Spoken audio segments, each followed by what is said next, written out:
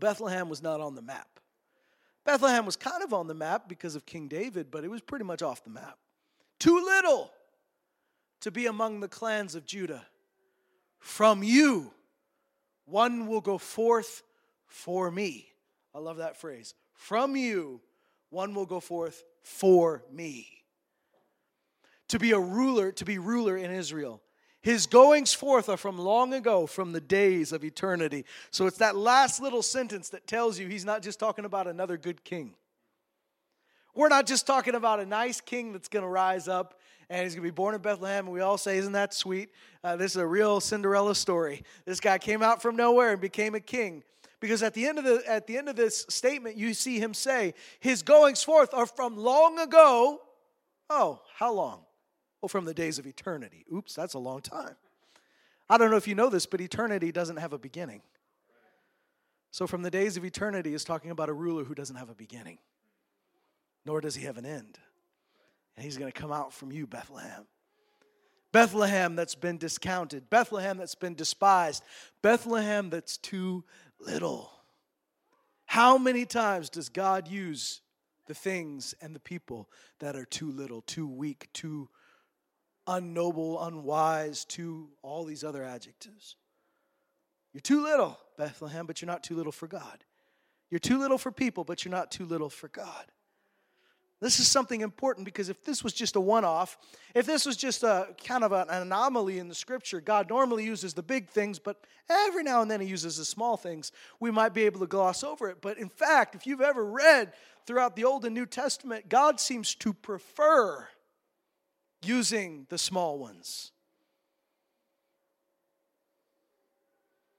There is an inordinate amount of great redeemers and deliverers that came out of God's people that were raised up for such a time as this, that came from women that couldn't have babies,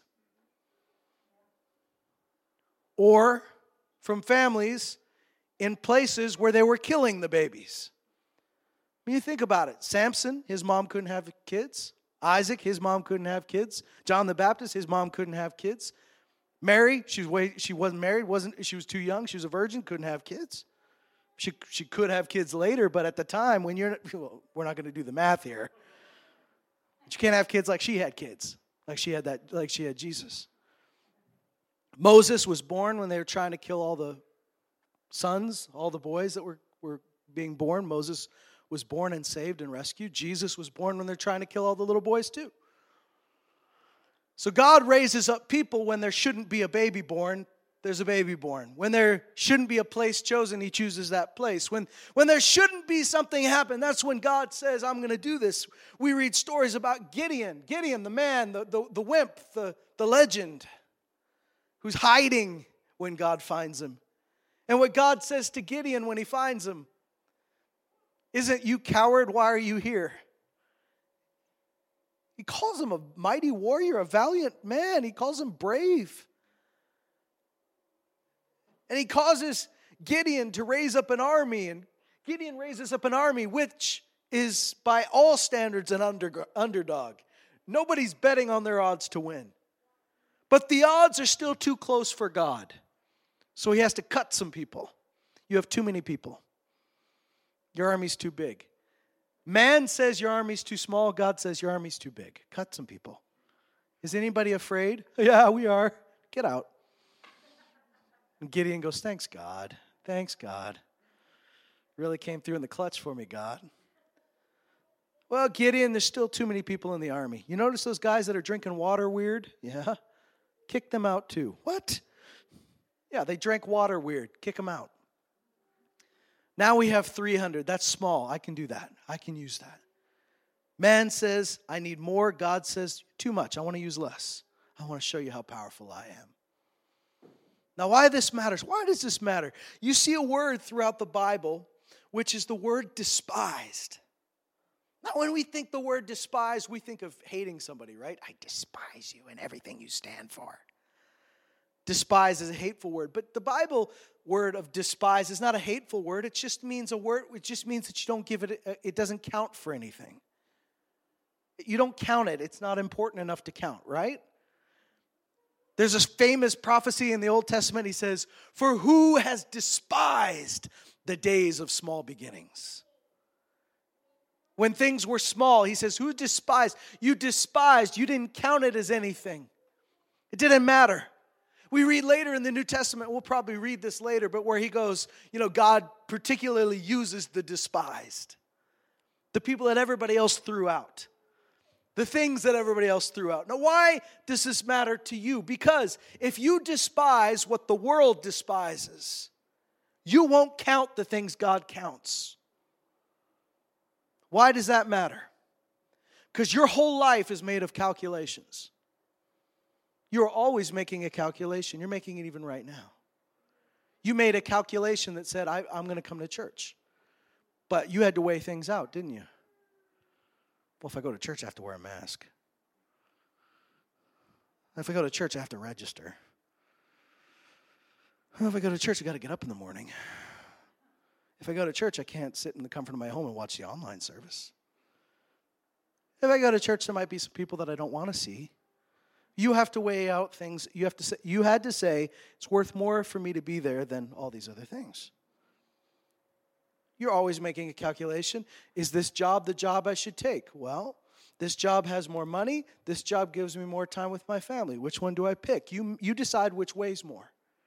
All your life, every day, you're deciding something weighs more than this. Now, if we count little, what man counts as little, we'll make the wrong decisions. You have to count what God counts. So God counts Bethlehem as important, but no one else does. So when the wise men show up in Jerusalem, they say, where's the king going to be born? These guys quote this scripture. The religious leaders know this verse, but they haven't caught the verse. There's a difference between knowing a verse and catching it. Knowing it and receiving it. They know the verse, and they say he's going to be born in Bethlehem, but nobody goes except for the wise men. They had to weigh it out. Do we count Bethlehem as important enough? Do we count it as significant? Do we count this prophecy as significant? So when God says, you're too little, then he says, but I'm going to use you. You have to understand, God doesn't say they're too little. God says, you're just right. You're somebody I'm going to use. Don't discount the days of small beginnings. That's what Christmas is all about this. This time of year, we are focusing on the advent of Christ. That's all about this. You go and you see nativity scenes. What do you see? A bunch of people gathered around a baby. A baby that's got no wise sayings for them. It's not a look who's talking baby. Hey there, Toots. Why don't you pass me that bottle? No, he's not. This is a baby that's lying there, making goo-goo gaga noises, crying at times, dirtying his pamper or cloth, whatever he swaddled in cloth. Not majestic, not wise, not miraculous by any person's sight. And yet, this is the Son of God. This is divinity in flesh. And so what do you see when you see the nativity scenes? You see people worshiping a baby. I said this last week. I've said it before. It takes faith to worship a baby. You know it does. How would you feel worshiping a baby? A baby that hasn't done a thing for you. A baby that hasn't done one miracle. A baby that doesn't look mighty, noble. A baby that depends on you. God, the infinite, all-powerful, omnipotent God, who doesn't need anything from anybody, put himself in a form where someone had to feed him, where someone had to change his diapers. God let himself need people. Isn't that amazing? So who's going to worship that baby? You're not worshiping who he is, you are. You're not worshiping what he's done. You're worshiping him for who he is, who God says this baby is. Faith celebrates the small before it becomes big. Faith honors the seed before you see the harvest. Faith understands that this is real. The Bible says about Abraham, he says Abraham had to believe God, the same God who calls things that are not as though they were. God doesn't say it's gonna happen. God says it's already as good as happened. God didn't say, Abraham, someday when you have a baby, I'm going to call you father. God said to Abraham before he ever had any kids, I have made you father of many nations. And God made Abraham change his name to father of many. Before he had any kids, believe the word of God. So Bethlehem is a principle you see throughout the word of God, which is God using small things to shame the big things.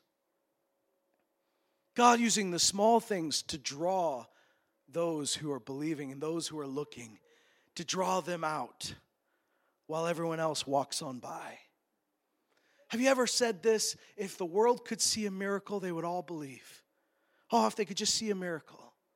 You know, some people, they see a miracle, they do believe. Maybe that was you.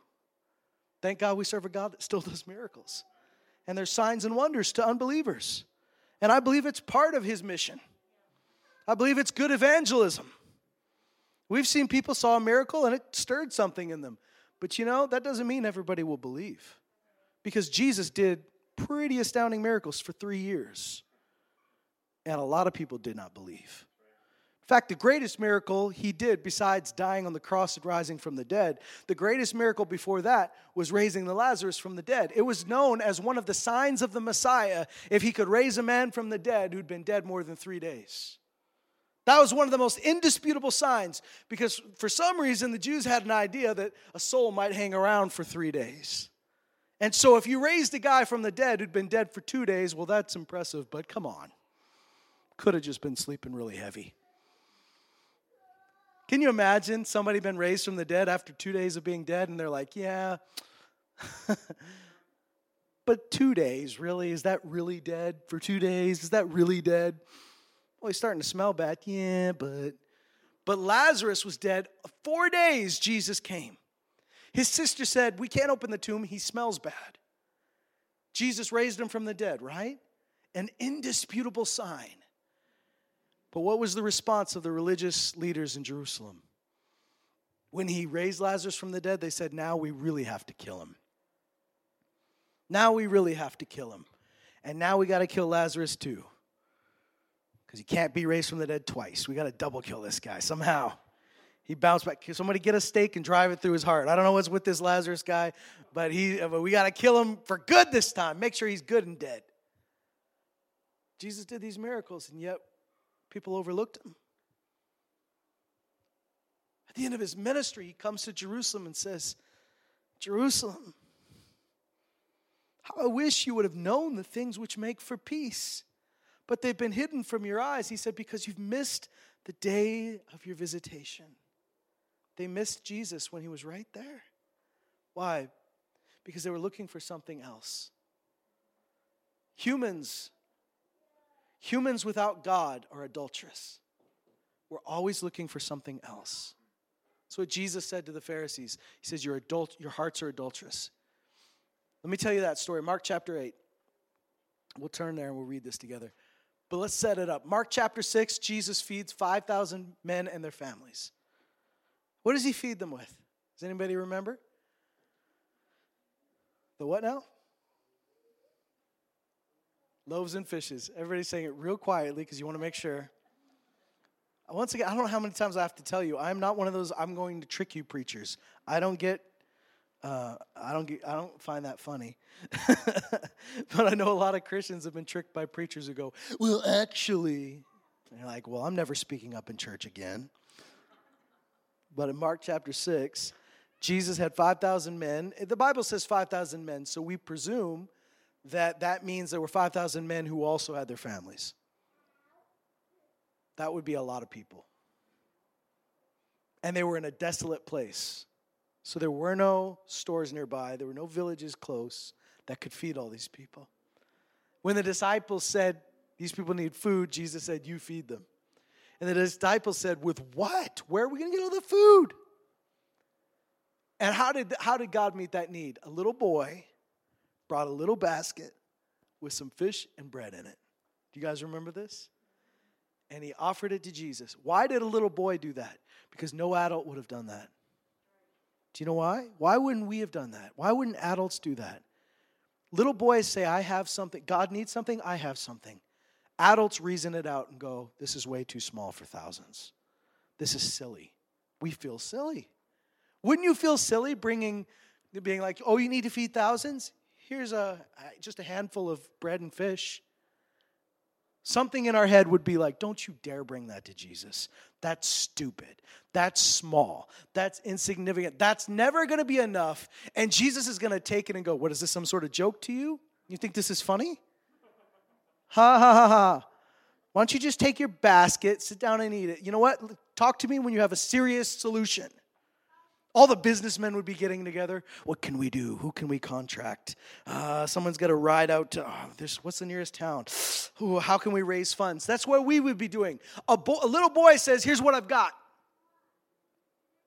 Little boy is just dumb enough to be used by God. Oh, I pray I would be dumb enough to be used by God. Where I would just be naive enough to say, this is too small. Maybe God can use it. God loves using small things. Because he's a God of seed and harvest. So God never despises seed. Whatever that seed is in you, whatever God's placed in you, and it seems so abundantly small, God can never use this. It's insignificant. It's unimportant. How many of you ever have been in a prayer meeting and everybody seems to have this great revelation from God that they're praying out, and all you've got is 2 words and they sound real silly. Well, I only got this, or I only got this verse. Just a little verse. Everybody else seems to have this great revelation. Whatever God gave you, it matters. And let God use that. Jesus took that basket of loaves and fish, and he did what? He thanked God for it. See, he was thankful when it wasn't enough. When you're thankful when it's not enough, it'll be blessed so that it's more than enough. But you got to thank him when it's not enough. Someone had a need today. And we said, well, we believe God's going to meet that need. Matter of fact, we're going to take up an offering. And you had a need, you needed $10,000. And we all gathered together and gave you $50. What are you going to do with that $50? You're going to be bitter and say, wish they hadn't even tried. 50 will never do anything. Or would you say, maybe God put a seed in my hand. What am I supposed to do with this, God? What are you going to do with this? Rather than despising the little, you honor it like Jesus did. So he gave it to the disciples, and disciples fed the 5,000 men and their families. 2 chapters later, there's a group of 4,000 that needs to get fed. What does Jesus do? Same thing. And there's leftovers. I love that. We always think God would be a God of precise. Never too much, never too little. But God is a God who just, either he did the math wrong, or he wanted there to be extras. Right? Do you think God just went, oops, I multiplied too much. Sorry, guys, I got to calibrate. Or do you think that's his way? Just to show you, I'm a God of abundance here. It was too much. Well, reputation, these miracles became very famous. One of the Gospels tells us crowds started following him, hoping he'd do that feeding miracle again. Let me tell you, if we were the church that gave everybody pizza at church, there'd be more people at church. You know, so a steak dinner.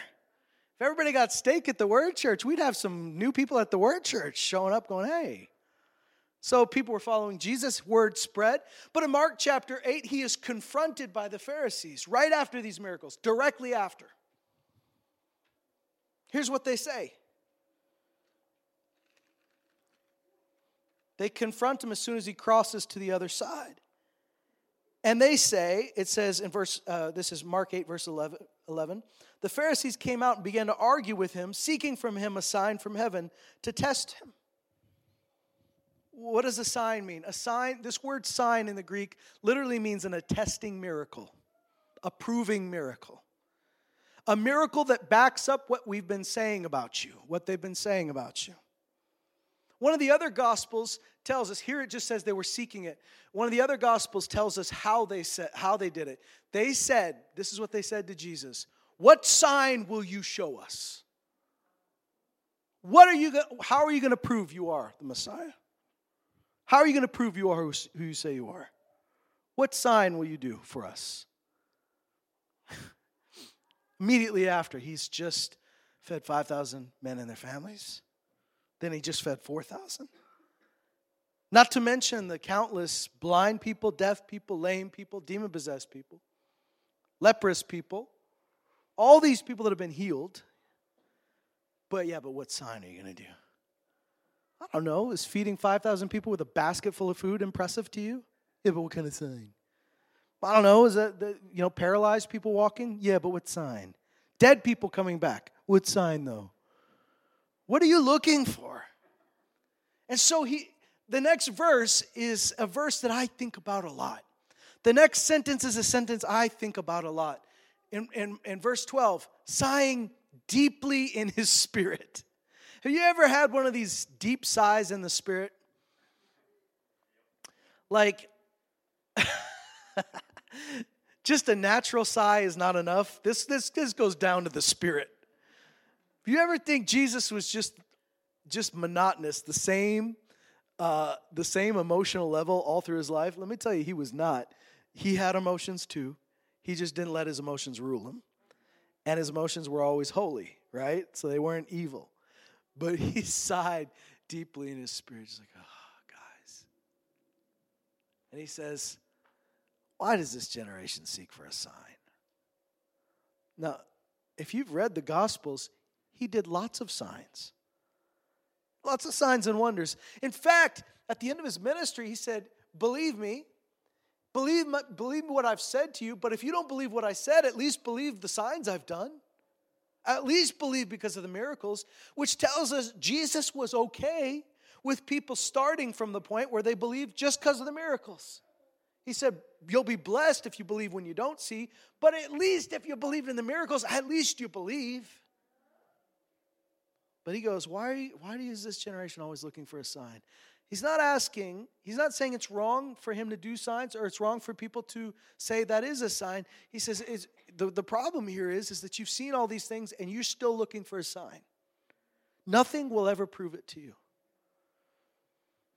He says, truly I say to you, no sign will be given to this generation.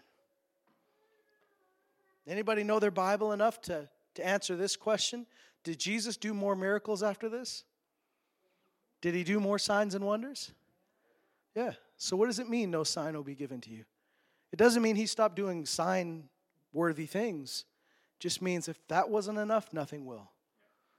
Jesus told a parable about a man who died. A rich man and a poor man died at the same time, around the same time. And the rich man ended up in hell. And across the chasm, he could see Abraham, because this was before Jesus had died to bring all those righteous souls to heaven. So God had kept a place called the bosom of Abraham, which was paradise. It wasn't heaven, but it wasn't as bad as that hell. Here they are in paradise, and the rich man can see across the gap. And he can see Abraham, and he can see that poor man, Lazarus. Not Jesus' friend Lazarus, a different Lazarus. He can see the poor man, the beggar, who begged for scraps around his house. And that man somehow made it to paradise. So the first thing he asks is, he says, can you just dip a little bit of water and put it on my tongue? Abraham says, I can't reach you, you can't reach me. He says, well, can you do me this thing? Can you send my poor little buddy, our mascot, that we treated so badly, but now he's in paradise with you, Abraham. Can you send him back? It's funny, he's still treating this guy like his little errand boy, but he goes, can you send him back from the dead to warn my brothers about this place? And Abraham says, if they didn't believe the law and the prophets, they won't even believe a man come back from the dead. We think, well, I didn't believe God when he did the small thing, but when he does the big thing, I'll believe then. But you don't understand the nature of a hard heart. A hard heart will miss the small things and the big things. A hardened heart is cancerous. It will spread.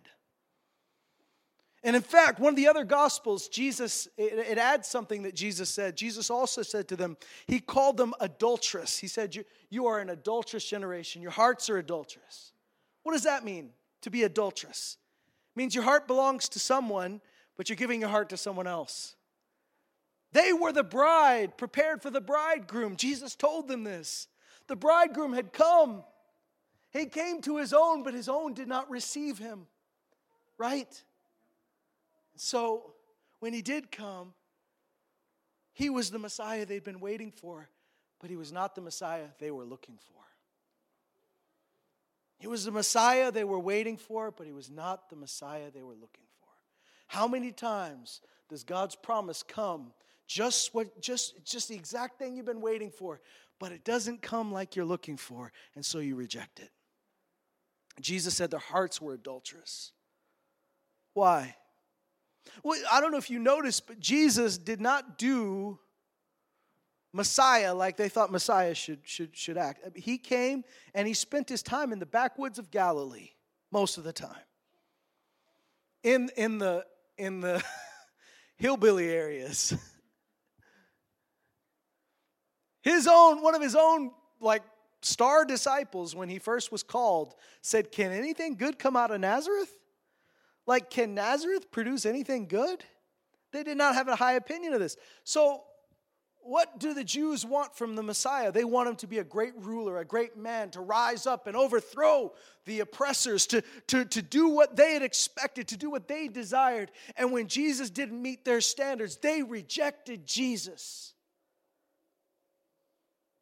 How many times do we reject what God is doing because it does not meet our standards? It's not big enough, it's not strong enough, it's not fancy enough, it's not beautiful enough. Remember, this Bethlehem was not the first time that Bethlehem produced a great person. The first famous person, the only other famous person besides Jesus to come out of Bethlehem was King David. Do you remember how King David was called? Anybody remember the story? Samuel was told by God, you need to anoint a new king because Saul has messed things up royally, pun intended. Samuel says, okay, where do I go? God says, I want you to go to Bethlehem. Samuel says, where now? Bethlehem. Okay, I need to find that on my map. And Samuel says, well, I can't just go to Bethlehem. Saul's going to wonder what I'm doing. I could get in trouble. God says, okay, go and offer a sacrifice there.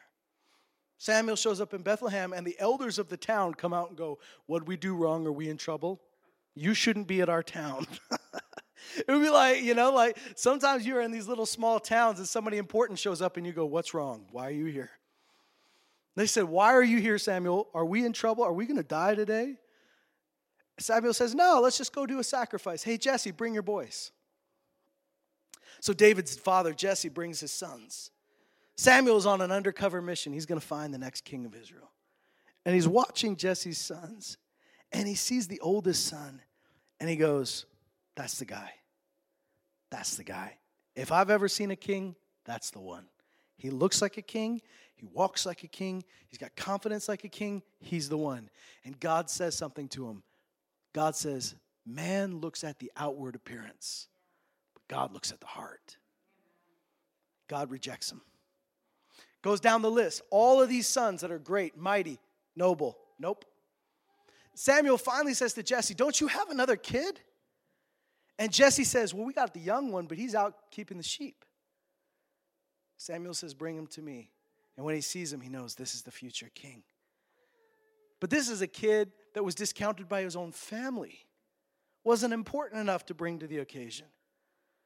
Surely God wouldn't choose him. I mean, come on, guys. I know Saul turned out bad, but you remember how Saul was chosen? The first king of Israel. You know, the first one's pretty important, right? You want to get the first one right. The United States, the first president was George Washington. It's pretty tough to beat George Washington. That's a good first president. First king of Israel was Saul. Do you know Saul was of the smallest family in the smallest clan and the smallest tribe? And when it came time for inauguration day, when it came time for him to be crowned king of Israel, they couldn't find him. Where's Saul? They finally found him hiding amongst the luggage. Hiding amongst the luggage. There's your king. Is this your king? Hiding amongst the luggage. God picked him. See, if we despise what the world despises, we won't honor what God honors. David became a great king, but Samuel had to find him before he was great. Jonathan pledged himself to him before he was great. People of faith see what God is doing before it becomes something in the world's eyes. That's so important. So they reject Jesus because you're not doing what we need. And so Jesus says, you'll never see a sign. I want to tell you, if you miss the small things, you'll also miss the big things. If you miss the small things, you'll miss the big things. You say, no, I'll catch it when it's big. You just think that God will be so obvious, everybody will notice. And yet, God was pretty obvious those 3 years Jesus walked. And yet most people missed him. How much more obvious do you think he needed to be? But you know what Jesus didn't do? He didn't go to Rome. He didn't go to Jerusalem. He went to Jerusalem, but he didn't stay there. The longest period he spent in Jerusalem was when he was there to die. So we have to judge things differently. I want to read you something out of 1 Corinthians. And I find myself in this chapter, and I hope you find yourself here too. 1 Corinthians chapter 1.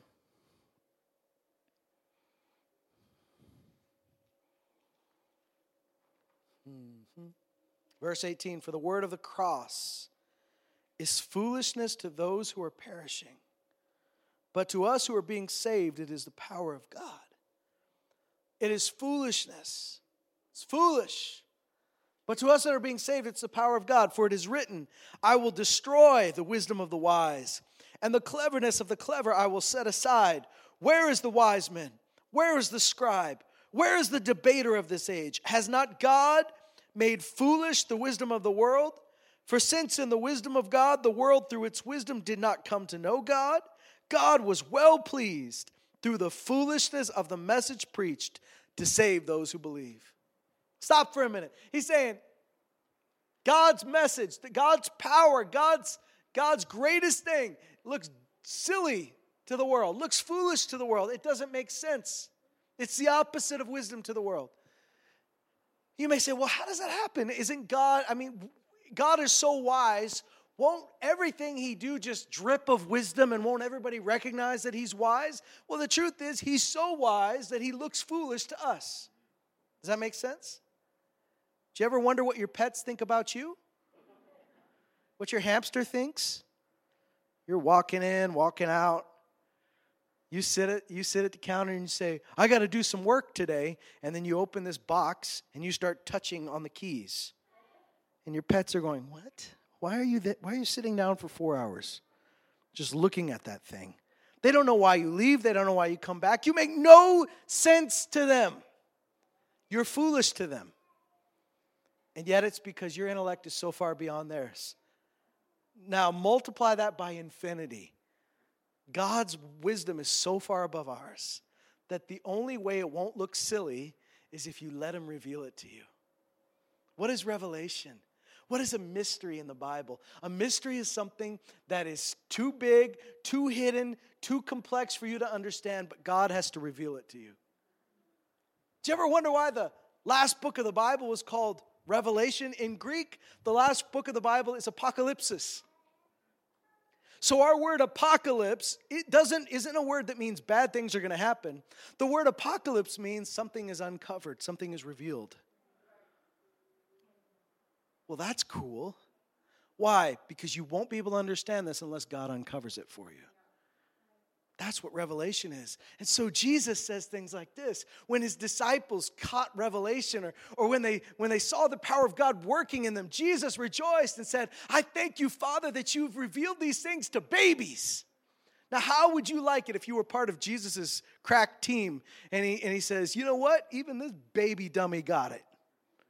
Thank you, Father. You used just a silly little baby to get that great revelation. You wouldn't feel very flattered, would you? In 1 Corinthians 1, he says he was well pleased to the foolishness of the message preached to save those who believe. The most powerful force in the universe is the message of the gospel. The most powerful thing is the gospel. The most powerful thing that was ever done was the work of the cross. And it's silly to the world, but it is powerful to us. For indeed, Jews ask for signs, and Greeks search for wisdom. But we preach Christ crucified. To the Jews, it's a stumbling block. How could our Messiah let himself be killed by the Gentiles? To the Gentiles, it's foolishness. How could a criminal ever save the world? How could he conquer? By dying. But God has chosen the foolish things of the world to shame the wise. And God has chosen the weak things of the world to shame the things which are strong. And the base things of the world and the despised. Remember that word despised? The people that don't count. The people everyone else has discounted. The things everyone else has discounted. God has chosen the things that are not so that he may nullify the things that are, so that no man may boast before God. But by his doing you are. Hear that? By his doing you are. By his doing you are. By his doing I am. You have to define yourself by his doing. You can't define yourself by your doing. You have to define yourself by his doing. By his doing you are in Christ, who became to us wisdom from God and righteousness and sanctification and redemption, so that just as it is written, let him who boasts, boast in the Lord. What city could boast that they produced a Savior? Bethlehem couldn't. What innkeeper could boast that the Savior of the world was born in his inn? No innkeeper could boast that. What furniture maker could boast that the King of the Jews was laid in his bed? None. For Jesus was turned away by the innkeepers, was born in a small, no-account town, and placed in an animal's feeding trough. Who could boast except for God? How would you like it if God wrote a letter to us and said, there's not many smart people here? This church doesn't have a lot of smart people in it. How would you feel about that? What about it? He said there's not many mighty. You're a lot of wimps here. Not many noble. You're a bunch of hillbillies here. Would you guys feel very flattered by that? Maybe, because at the end he says, but God chose you. Like I said before, you'll make your life's decisions based on how you weigh things. The world has already discounted the things of God. The small things, the seeds. Does it take faith to worship a baby? Yes. Does it take faith to show up to Bethlehem and expect something great? Yes. O little town of Lloydminster. Can anything good come out of Marshall? Can anything good come out of Macklin? Can anything good come out of Kid Scotty? Can anything good come out of a room where 30 people are allowed to gather this morning? Yeah. You have to weigh things like God weighs things. And God puts a lot of value in a seed. The world needs it to be big right away. Why? Because dead things don't grow. When you build it, that's as big as it will be. The world needs it to already be big because it's never going to grow because the world can't build living things, only dead things. So they need it big so they can notice it. But God works with living things. So he always starts with a seed. And he says, my kingdom is like a mustard seed, smallest seed there is. Well, in their culture, one of the smallest seeds they ever worked with. And he said, but it'll take over the whole garden. No natural mustard plant will ever take over the whole garden, but God's kingdom is different. Starts out small, but it'll come big. God's kingdom, this is the way God works with small things. So stop throwing away the small things and the small people and the small places and start making decisions based on what God says matters. Start trusting in the promise. Start celebrating the promise. Listen, they could have said, we'll come see the baby as a tourist, but we'll worship when he becomes something. Faith celebrates when it's still a seed. Faith rejoices when it's small. Abraham saw Jesus' day thousands of years before Jesus came, and he rejoiced. Did he see it in his lifetime? No. Did he experience it? No, but he rejoiced. Simeon held the baby up and said, my eyes have seen salvation. I've seen it. People of faith see it and rejoice in what it is. More, not just what it is, but what it will be, what God says it will be, before it looks impressive.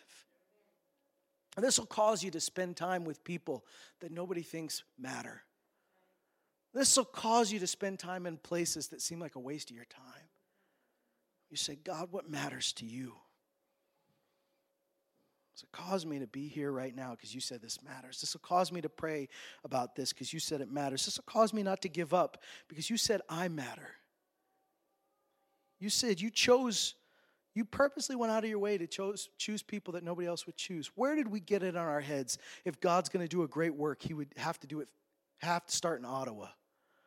He's going to have to get hold of the prime minister. May God get hold of the prime minister. But there's nothing in the Bible that says he has to start with the prime minister or the president or the Queen of England. Elections don't determine God's kingdom. God's kingdom determines elections. We got this whole thing backed off. We think if something went the way we didn't want it to go, that God's plan is ruined. Come on, guys. You read the Bible. Do you think government was going the early church's way? And yet they were mighty and they were powerful. Stop looking to Toronto and Montreal and Vancouver for all the great things in Canada. Why don't you look and notice that the greatest revival that struck Canada in the 20th century happened in North Battleford. North Battleford. You know what you do when you get to North Battleford? You keep driving. Saskatoon's still coming. But God did a mighty move in North Battleford. So let's not keep driving when God says, here's the spot. Let's honor what God's doing. Let's celebrate the seed and watch what God can do. Amen. Don't discount yourself. Don't discount your gift. Don't discount what you have to offer. Don't discount other people in your life.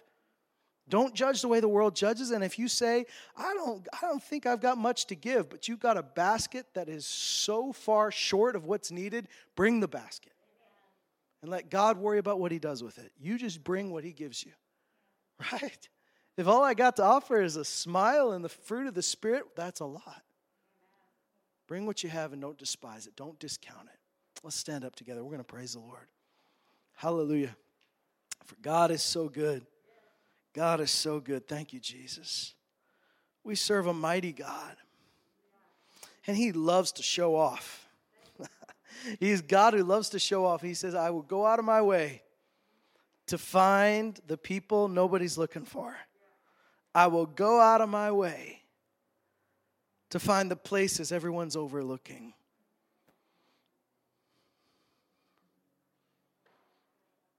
Thank you, Jesus. So what I want to pray today is that we would see what God sees, and we would value what he values. We would weigh what he weighs. Thank you, Lord. You know, the Apostle Paul said this. Paul said, I've been beaten, I've been shipwrecked, I've been stoned, been imprisoned.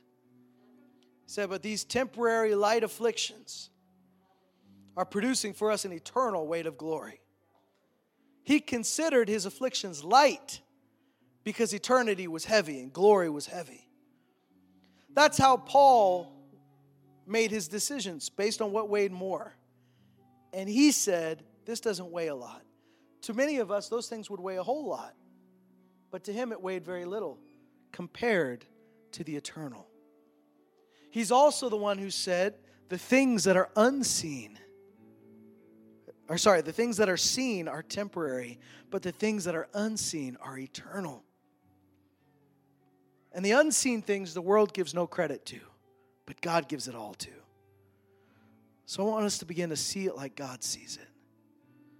Lord, open our eyes, open the eyes of our heart to see what you see, to value what you value, to weigh what you weigh. Lord, forgive us for despising the small things or the small beginnings. Just can't wait till this thing gets big instead of celebrating what you're doing right now. Instead of celebrating the promise, the seed, the prophecy. Lord, I pray that we be a people that are expectant, faithful, full of hope, looking, not discouraged by the smallness of what we see, but encouraged by the greatness of our God. Thank you, Jesus. Thank you, Jesus. God is using the things that you are about to throw away, The things that you think are worthy of being thrown out in the trash, God is using.